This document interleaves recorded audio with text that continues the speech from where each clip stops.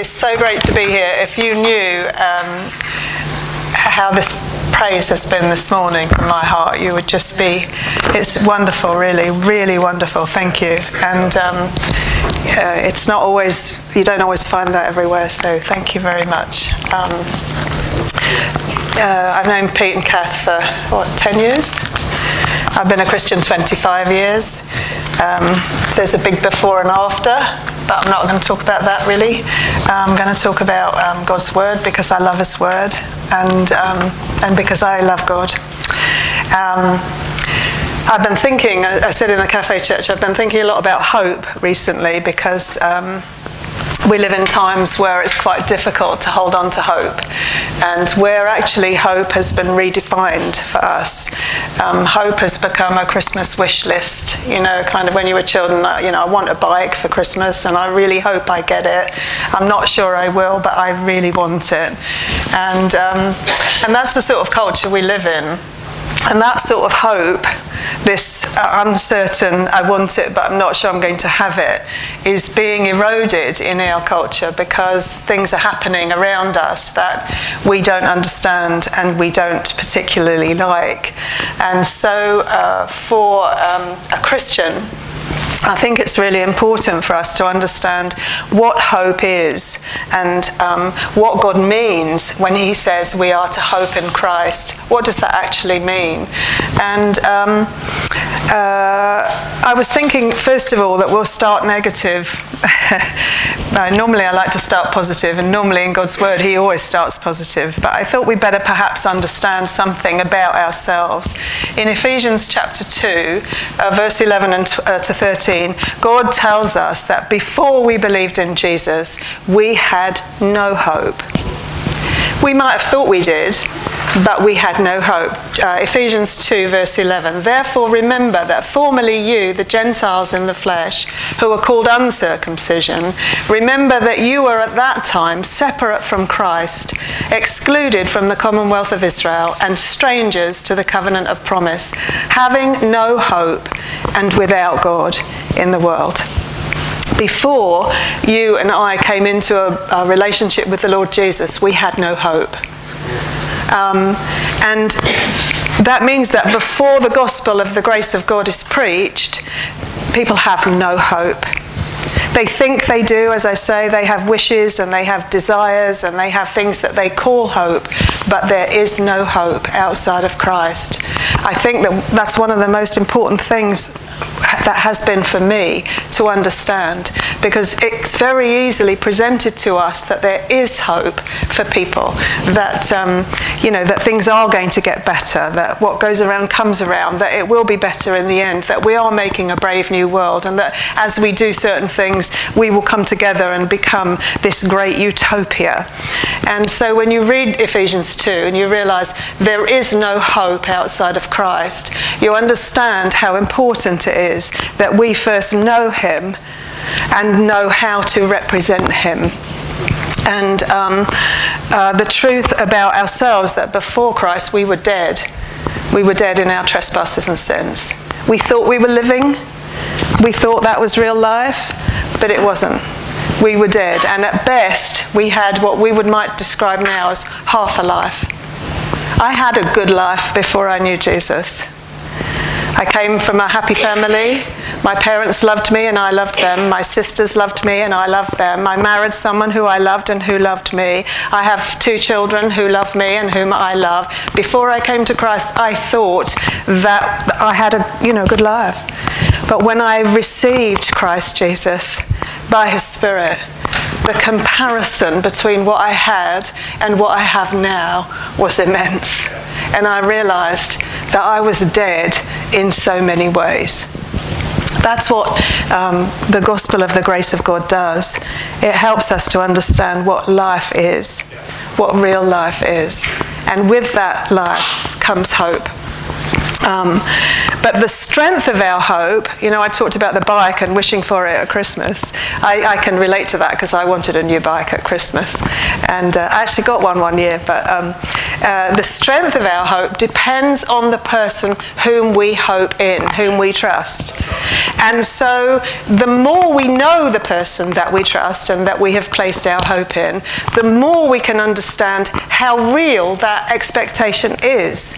And I think that's probably one of the reasons why God wrote 66 books to us. I don't know how many pages, but 66 books, that's a lot of writing, right? To let us know that our hope is not a wish list, it's a confident expectation of what is to come. And actually, a confident expectation that's based on the partial fulfillment of what is to come in the here and now. My hope in Christ is not something that I have to wait, until I go through the door of death to receive. My hope in Christ is mine now and will be mine for eternity.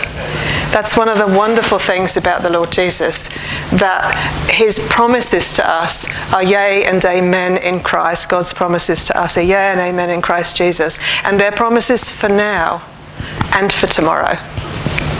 But of course, remembering that in the human, everyday course of our lives, when we have to walk through the mud and the grime and the dirt, remembering that becomes difficult. And I think one of the reasons that I love the Word of God so much is that he helps me through that Word to remember the truth, to know the truth. And that's what I wanted to look at actually today, just for a little while. There are two Psalms in the Old Testament, Psalm 42 and 43. In the Hebrew Bible, they're together, so they're one Psalm. But in our Bibles, they're separate.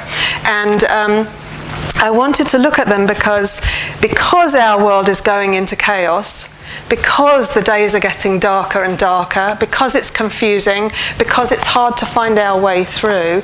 I think these two Psalms are brilliant for our day. Hard to imagine, isn't it? 3,000 years ago, God inspired someone to write down the words that would actually be good in 2019. That's why I love the Word. It's a living Word, and it's real for me today. So if you've got a Bible, would you go to Psalm 42? And we'll take a look at what God tells us in that psalm.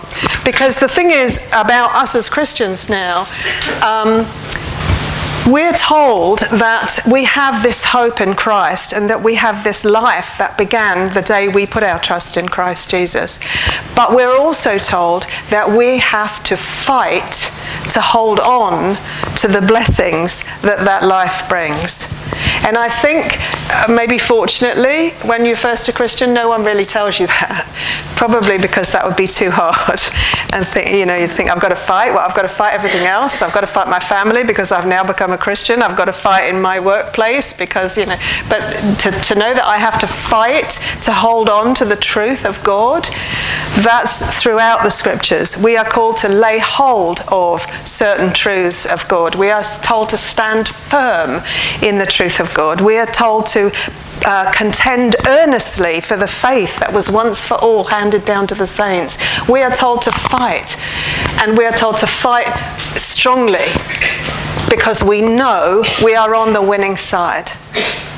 And the thing is, if you and I don't know the winning side, that we are on that winning side, we can't hold on, lay hold, stand firm and fight hard because we don't have the assurance to do so.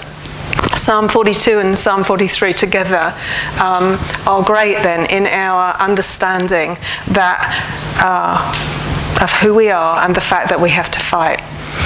Psalm 42, I'll begin. As the deer pants for the water brooks, so my soul pants for you, O God. My soul thirsts for God, for the living God. When shall I come and appear before God? My tears have been my food day and night, while they say to me all day long, where is your God? These things I remember, and I pour out my soul within me. For I used to go along with the throng and lead them in the procession to the house of God, with the voice of joy and thanksgiving, a multitude keeping festival. Why are you in despair, O my soul? And why have you become disturbed within me? Hope in God, for I shall again praise him for the help of his presence. Oh my God, my soul is in despair within me. Therefore I remember you from the land of the Jordan and the peaks of Hermon, from Mount Mizar. Deep calls to deep at the sound of your waterfalls. All your breakers and your waves have rolled over me. The Lord will command his loving kindness in the daytime, and his song will be with me in the night, a prayer to the God of my life. I will say to God, my rock, why have you forgotten me? Why do I go mourning because of the oppression of the enemy? As a shattering of my bones, my adversaries revile me, while they say to me all day long, where is your God? Why are you in despair, O my soul? And why have you become disturbed within me? Hope in God, for I shall yet praise him, the help of my countenance and my God. Vindicate me, O God, and please my case against an ungodly nation. O deliver me from the deceitful and unjust man. For you are the God of my strength. Why have you rejected me? Why do I go mourning because of the oppression of the enemy? O send out your light and your truth. Let them lead me. Let them bring me to your holy hill and to your dwelling places. Then I will go to the altar of God, to God my exceeding joy, and upon the lyre I shall praise you, O God, my God. Why are you in despair, O my soul, and why are you disturbed within me? Hope in God, for I shall again praise him, the help of my countenance and my God. The psalm opens with a longing, real cry from the heart, and the writer describes it as a thirst. He's longing for God as we would long for water in a dry and weary land where there is none. And even though his enemies are taunting him and oppressing him, he is longing for God because he knows God exists. So when they're saying, where is your God? Even though he is disturbed and in despair, even though he hasn't got to the place he wants to be, he knows that God exists. And so he cries out to him. I don't know if you remember in Hebrews it says that God is pleased, that he who comes to God must believe that he is, and that he is a rewarder of those who seek him. So first of all, even to come to God with any prayers or anything, we have to believe that he exists. And you and I who have trusted the Lord Jesus, we know that God exists because we have his Spirit dwelling within us. So the psalmist, although he does not have the Holy Spirit indwelling him permanently, because Christ has not yet come and died and been resurrected, still he knows the truth of God, and so he cries out to him.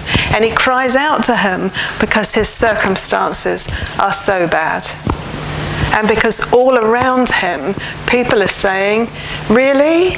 Really? You say God exists? Why is your life like this? Why are the circumstances of your life so bad when you tell me that God never leaves you nor forsakes you, that he is a God of grace and mercy and joy? So tell me, why has he not fixed your life? And to be honest, I ask that too. Why, when my life isn't the way I want it to be? Why, God? I mean, I'm doing all the right things. I'm living righteously. So why is my life not the way I think it should be? And I fear, actually, I don't fear, but I think that that's where we will go as the days go forward. We will go into a more desperate, more dark world because we are facing enemies who seem mighty and powerful, and we will be forced to understand who our God is and who we are in him. And one of the ways that God tells us is that when we get to that place where we can't work out our circumstances and we don't know what to do and we don't know why God hasn't made it right yet, then he swoops in with Psalm 42 and Psalm 43, and you realize, wow, God, who existed before anything else existed, who is always and anyway God, he is the one who wrote this before I even existed, before I knew I would need to know how to fight. Psalm 42, his enemies are against him, his emotions are in turmoil, and he describes his soul as in despair. Why are you in despair, O my soul? And why are you disturbed within me? Verse 5 and verse 11, he describes that despair, and it means a turmoil. It means kind of, this raging storm that's going on inside him, that actually might be going on inside you, although you've put your Sunday face on. That actually is going on inside many people that we know. This turmoil within, where life seems incredibly difficult and where circumstances are beyond our control, and our struggle within to even maintain a semblance of normality. One of the things that I love about God and that I love about his word is that no one has to maintain a semblance of normality in the word of God. The Psalms are written by people like you and me, people who suffered, people who struggled, people who did not know the answers to every question. Verse 3 tells us that his enemies are taunting him all day long. Where is your God? Where is your God? And the result in him is this turmoil. But he knows that even though he has enemies, and even though the situation that's coming against him is terrible, he knows that God is in control of it. Look at verse 7. He says, your breakers and your waves have rolled over me. He knows, you see, that God is ultimately in control. And like Job, although he does not understand it, and he cannot figure out why his life is like that, he still knows that God is the only answer to the problem and the difficulties that he faces. I think that's amazing, actually. I think it's amazing. Because Job, for example, if you've read Job at all, maybe once or twice, you don't want to read it too much, do you? Because it's like, oh no, I don't want to read Job. But Job is the most amazing account. When we come to God and say, okay, I don't understand suffering, God says, okay, read the book of Job. It's like, that's his answer. That's his answer to suffering. That Job, this man who lost everything in cataclysmic disasters, can still say, it is still my consolation, and I rejoice in unsparing pain that I have not denied the words of the Holy One. Job, who can say, I know that my Redeemer lives, and that at the last my eyes will see him. And the thing is, when I'm suffering and when I'm hurting and when I'm in pain, I don't need your words of, oh, it's going to be fine, it's going to be great, because they won't do it for me. What I need is the truth of God, that one day, I will see the face of God, and he will say, you are mine, and look what I did through this suffering. Look what I did through your life. And the wonderful thing to me is that Job never knew the story behind his story. When you read Job, it's like one of those movies, I watch detective movies. I love, crime movies. And there's always a story behind the story. You know what I mean? And for Job, there was a story behind his story. Right at the beginning, it says in chapter 1, there was a day when all the sons of God came to present themselves to God, and Satan came among them. And you think, chapter 1, verse 5... And then you read this conversation between Satan and God, where God says, have you looked at Job? And I'm not going to use your name, I'll use mine. Have you looked at Anne? And I want to scream, no, God, don't do that. And then proceeds 40 chapters of horrific stuff for Job. But what we're shown in that account is, here is a man who hung on to the truth that God is God, and that God was his God. And even though it was hard, and even though he didn't have any answers, he made it to the end. And do you know what we're told in that book? That God was glorified through Job hanging on to his faith. that God was vindicated, that God had the victory over Satan and all his demons in Job, in that one man who had everything stripped away from him, yet hung on to God. And then I realized by the end of the book, I want to be like Job. I want a faith like his. I want a strength like his. I want to be able to fight like he fought. And if you know the Lord Jesus, you want it too. You want it too. You want to be able to stand. You want to be able to say to the Lord, you know what? Whatever comes my way, I trust you are in control and you will see me through, and one day I will rejoice with you in glory. If you don't want that, you better ask God to bring you to that point. That's what Job knew. That's what the psalmist knew. My life is a mess. My enemies oppress me. I can't figure it out. I don't know why it's happening. But God exists, and he is great, and his love never fails.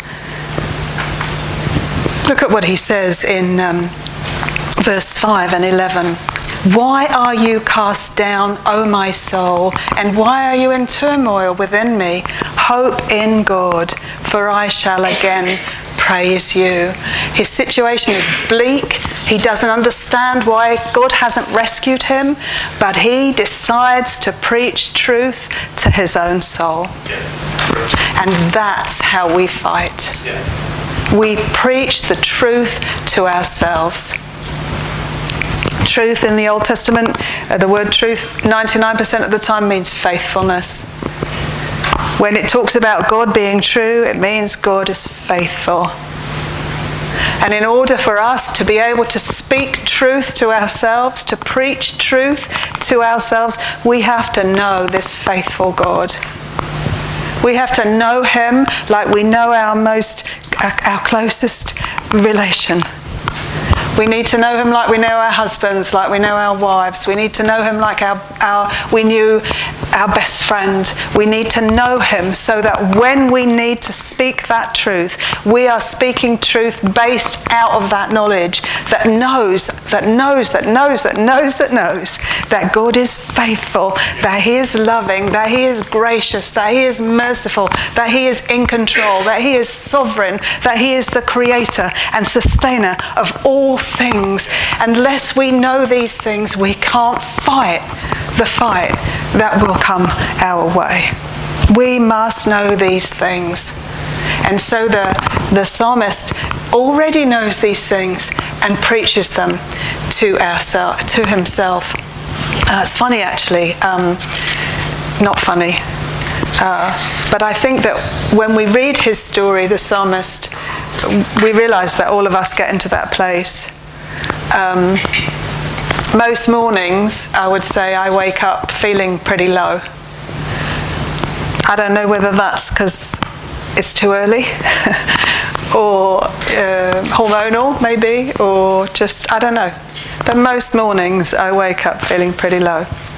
And if I wake up in the middle of the night feeling low, then what assails me are all the things that I should have done and didn't do.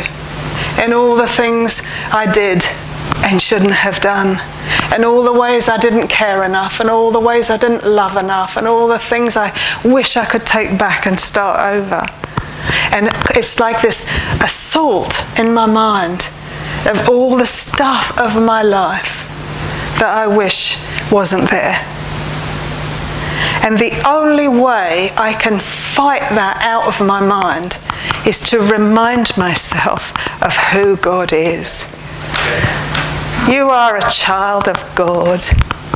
You are a loved, beloved child of God, and you are being kept for Jesus Christ. You are being guarded and protected, and every sin and every failing and every thought and every deed that you ever did that you wished you hadn't done, God has moved as far as the east is from the west, and God refuses to remember them anymore. God will never leave you nor forsake you. God knows exactly what's in your heart. This is me to myself. He knows exactly what's in your heart, Anne. He saw what you did before you even did it, and he died to pay the price of it before you were even born. God loves you with an exceeding abundant love that he will do in your life exceedingly abundantly beyond anything you can ever ask or imagine. Why? Because he is a great and holy and faithful and loving and magnificent God, and he will never, ever, ever disappoint you. By that time, it's time for coffee. By that time, I can get out of bed. And I'm not exaggerating. Some days it's worse than others, obviously, but sometimes I have to fight as hard as that for a long time to get myself back into the truth. Not into a positive mindset, but into the truth. This is who you are, Anne. Yes, this is who you are, but this is your God, and this is what he's done. And I know that you have to too. I know, because this psalmist had to. Where are you, God? And why are you allowing this to happen? And the enemy is swooping in like a flood and reminding him of all the things that he hasn't got and should have, and why isn't it better? And why is his life like this? And he has to fight back with the truth. Nevertheless, I will praise God. I will trust in him. He is my help, and I will stand one day in his presence and praise him for thousands and thousands for eternity. Praise God. And so he sings, verse 8, he sings, by day the Lord commands his steadfast love, and at night his song is with me, a prayer to the God of my life. I think that this psalm might be his song that God gave him in the night. You know, look at what he says. Why are you in despair, O my soul, and why have you become disturbed within me? Hope in God, for I shall again praise him for the help of his presence. Why have you become disturbed within me? Hope in God. I shall yet praise him, the help of my countenance and my God. The song in the night is not a totally victorious song. You know, we live in the night, as it were, if you see what I mean. We're lights in the darkness. We are living in the night of our life. It's not until we break through that door we call death and come into the glorious light of Christ that it will be fully day. So his song of victory is sung in the night, when it's still dark outside, when his circumstances haven't changed, when he knows that he'll get up tomorrow and face the same enemy. But he has this song that God gave him in the night, and he is determined to sing that song. It's not heaven here.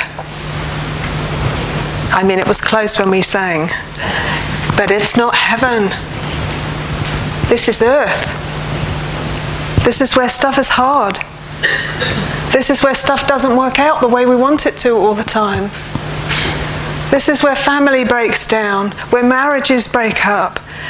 This is where evil and wickedness seem to prevail. This is where dreams get shattered, and ambitions and life goals disappear from view. This is the hard time, the hard stuff. But God, in this darkness and in this night and in this hardship, we have a glorious and magnificent, bright, shining God who calls to us, keep going, keep fighting, keep knowing the truth, keep speaking the truth, keep praising me, and you will find your heart lifted. He will be your help.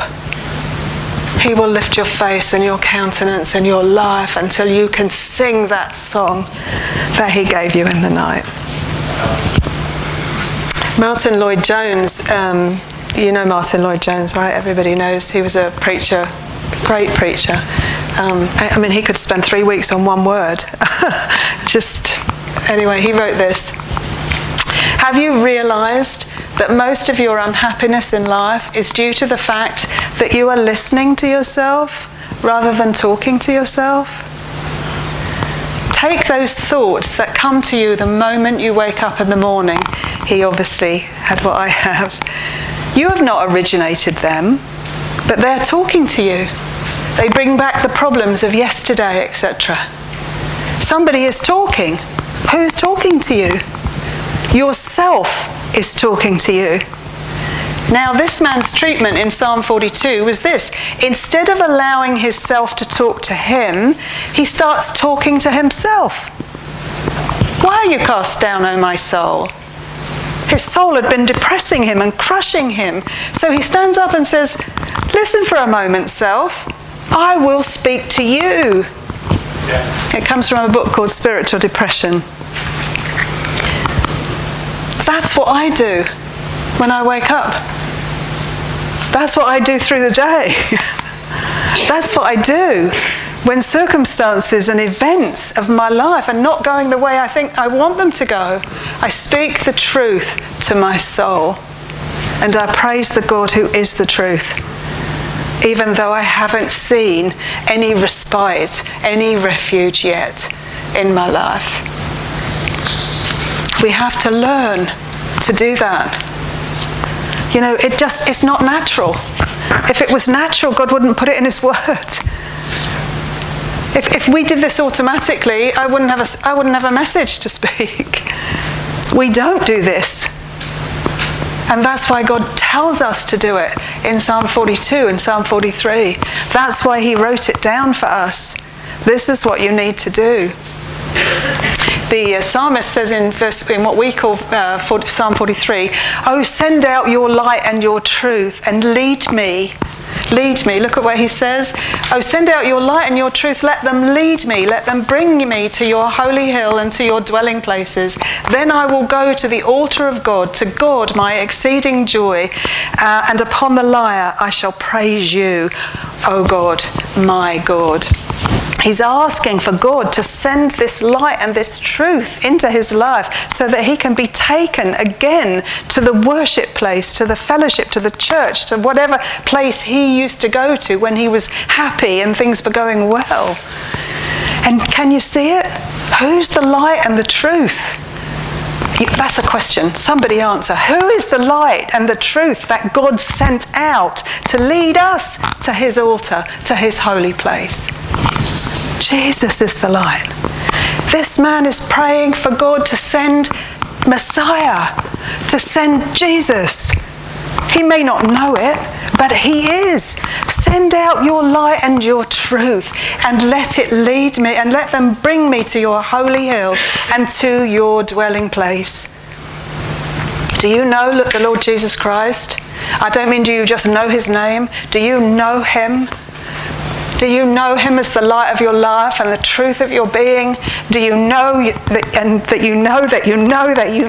he is your God, your Saviour, your Messiah, your Redeemer, your friend? Do you know him like that? If you don't know him like that, you need to know him like that, because tomorrow might be worse than today. And you need to know the light and the truth of Jesus, who will lead you constantly into his holy place, who has hold of you in the holy place, who says you can come boldly to the throne of grace to find help in your time of need, who has constantly and continuously leading and directing and building towers in your life. He is doing that because he wants you to come into the fullness of the hope that you have in him. He wants you to understand the hope of your calling. We looked at it this morning, Ephesians 1. The hope of your calling, the riches of his inheritance in the saints, and the surpassing great power that is at work towards those who believe. God wants you to know these things so that when your day is dark, you can speak them out to your soul. I don't know, haven't spoken to many here. I don't know how you came to know the Lord. I don't know who said what to you and when it was. I don't know. But somebody at some time spoke the gospel of the grace of God to you. Somebody at some time spoke about Jesus, and something in you responded, and you believed, and you trusted that Jesus. Well, now, just because you've been a Christian 10 years, 20 years, 30 years, you still need that same gospel, and you need to preach it to yourself. Preach the gospel to yourself. Every day if you have to, 5 times a day if you have to. Keep preaching. Listen, Anne, if God is for you, who could be against you? He who did not spare his own son but gave him up, how will he not also with him give you all things? Who can bring a charge against you, Anne? Christ Jesus is one it's God who justified. Christ Jesus who is saved. Who can condemn you?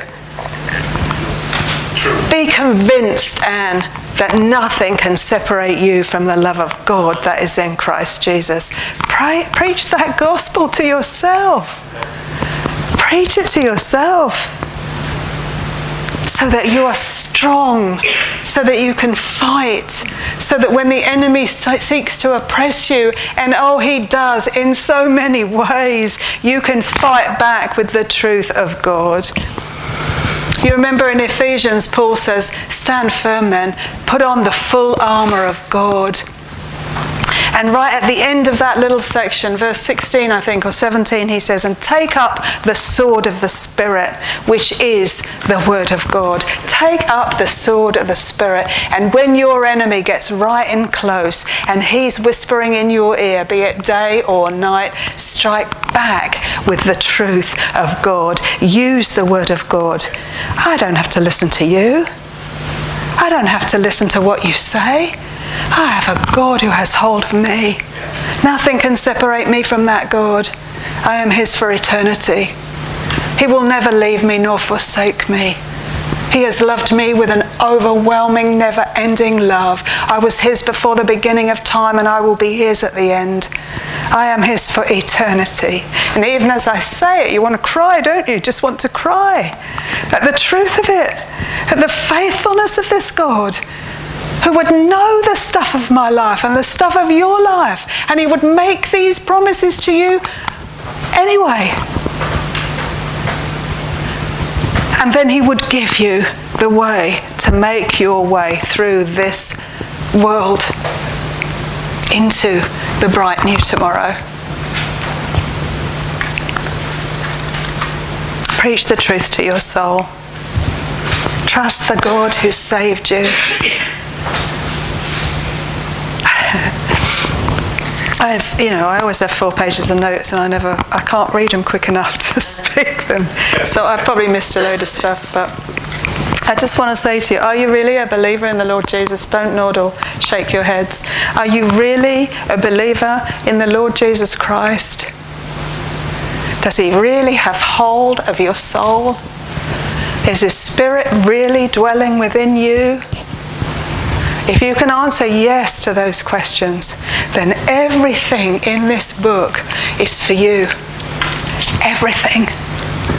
Every word, every phrase, every sentence, every thought of God is for you, for you. And if God is for you, who could be against you? When you preach like that, and when you understand that Christ is your hope, and that these words are leading you more fully into that hope, as I said right at the beginning, you start to experience the reality of what you actually expect. And you start longing. Oh God, I want to know more of this. I want to love you more. I want to serve you more. I want to love the people you love. I want to go the way you want me to go. I want to live my life for you, to proclaim your excellence. I want to stand and speak and talk and live in a way that honours you. And God's answer, I will make that happen through your life. You want to serve God? You want His will? He'll do it. I wanted to say, actually, I said it this morning and I'm going to say it again. We need to be praying these things for each other. You know, you seem to have an amazing fellowship here. And God will do amazing things through people like this. Ephesians chapter 3 verse 10 says that the manifold wisdom of God is made evident in the heavenly places through the church. Through the church. That's through you and me. Together. If you can't preach truth to your own soul, preach it to mine. And I'll preach it to yours. When you have days when you can't do that because you're not strong enough, remember Moses and Aaron and Hur? They lifted up his arms when his arms were too tired. That's what fellowship is. It's sharing and caring and standing together to fight. And honestly, it's been a great blessing to me to be here because I believe, I can see that this is a place where people love God and want to be loved by Him and want to tell other people what a great God they have. So I will pray for Chinnor Community Church. It's hard to say Chinnor, isn't it? No? I will pray for this church, and I would really greatly welcome your prayers for me and for the ministry that we're both in, Rosie and I, and others. But anyway, as I say, preach truth to your soul. Father God, I'm running out of words and trying to fill the silence. So I thank you, Lord God, that there's no need, that you are an amazing God, that you will take the words from this psalm and burn them into our hearts so that we know them, that we can live by them and stand by them, because you want us to stand more than we want to stand. And you want us to know your love more than we want to know your love. And it's an amazing thing, Lord, and I just praise you for it and thank you. I pray for this church, Lord God. I pray for every single member of it and the whole body of Christ here in Chinnor. I pray that you would just send out your blessing on this church. I know that it's already here, Lord, but I pray for more. And I pray, Father God, that for such a time as this church will stand and fight and bring many, many, many people into the family. And I pray that all, Lord God, in Jesus' name and for His great glory. Amen.